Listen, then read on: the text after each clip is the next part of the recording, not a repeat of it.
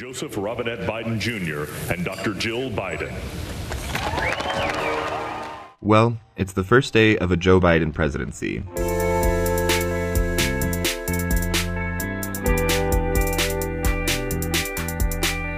Not straightforward.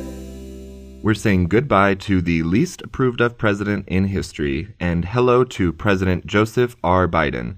The report? Successful dump. They dropped everything at the dump. It all worked. Former VP to Barack Obama and generally weird old white man. The transition of power in the office of the presidency is certainly a marker of change. But just because DJT is out doesn't mean we are out of the woods. Joe Biden has all the potential to be horrible as well. But there is a consensus, and I will cease. A, we must make the streets safer. I don't care why someone is a malfactor in society. I don't care why someone is antisocial. I don't care why they become a sociopath. We have an obligation to cordon them off from the rest of society. Try to help. Because of this, it is so important that we hold Biden accountable.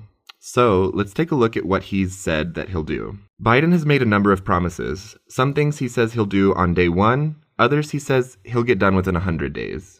New White House Chief of Staff Ron Klain announced plans for day one legislation days before the inauguration, and today, after being sworn in, Biden took 17 executive actions. Today is no time to waste. Get to work immediately.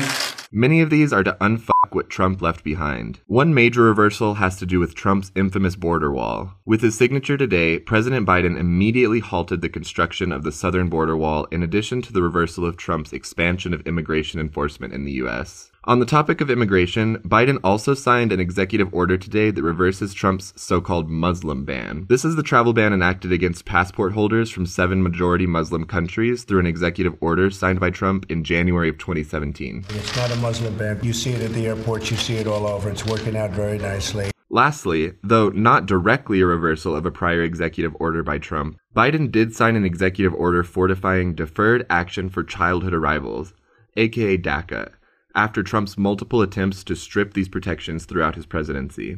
The administration also sent a proposal to Congress today outlining a new immigration policy that would provide a pathway to citizenship for millions of immigrants. Other reversals of Trump policy through executive orders signed today include an executive order requiring non-citizens to be counted in the census, an executive order ending Trump's, quote, 1776 commission, an executive order reversing Trump's approval of the Keystone XL pipeline, and 100 other environmental-related actions, an executive order initiating the rejoining of the Paris Climate Agreement, and an executive order halting the U.S.'s withdrawal from the World Health Organization, placing Dr. Anthony Fauci as the head of the delegation. Biden is also taking some executive actions that are not reversals of Trump actions. Rather, they're just day one executive actions. One such executive action launches a, quote, 100 days masking challenge, asking Americans to wear masks for 100 days.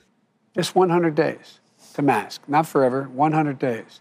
And I think we'll see a significant reduction. This action requires masks and physical distancing in federal buildings, on federal lands, and by government contractors, and it urges states and local governments to do the same. Some other COVID-related executive actions that were signed today create a new administration position called COVID-19 Coordinator, extends a nationwide moratorium on evictions and foreclosures until at least March 31st, and extends the already in place student loan payment pause until at least September 30th.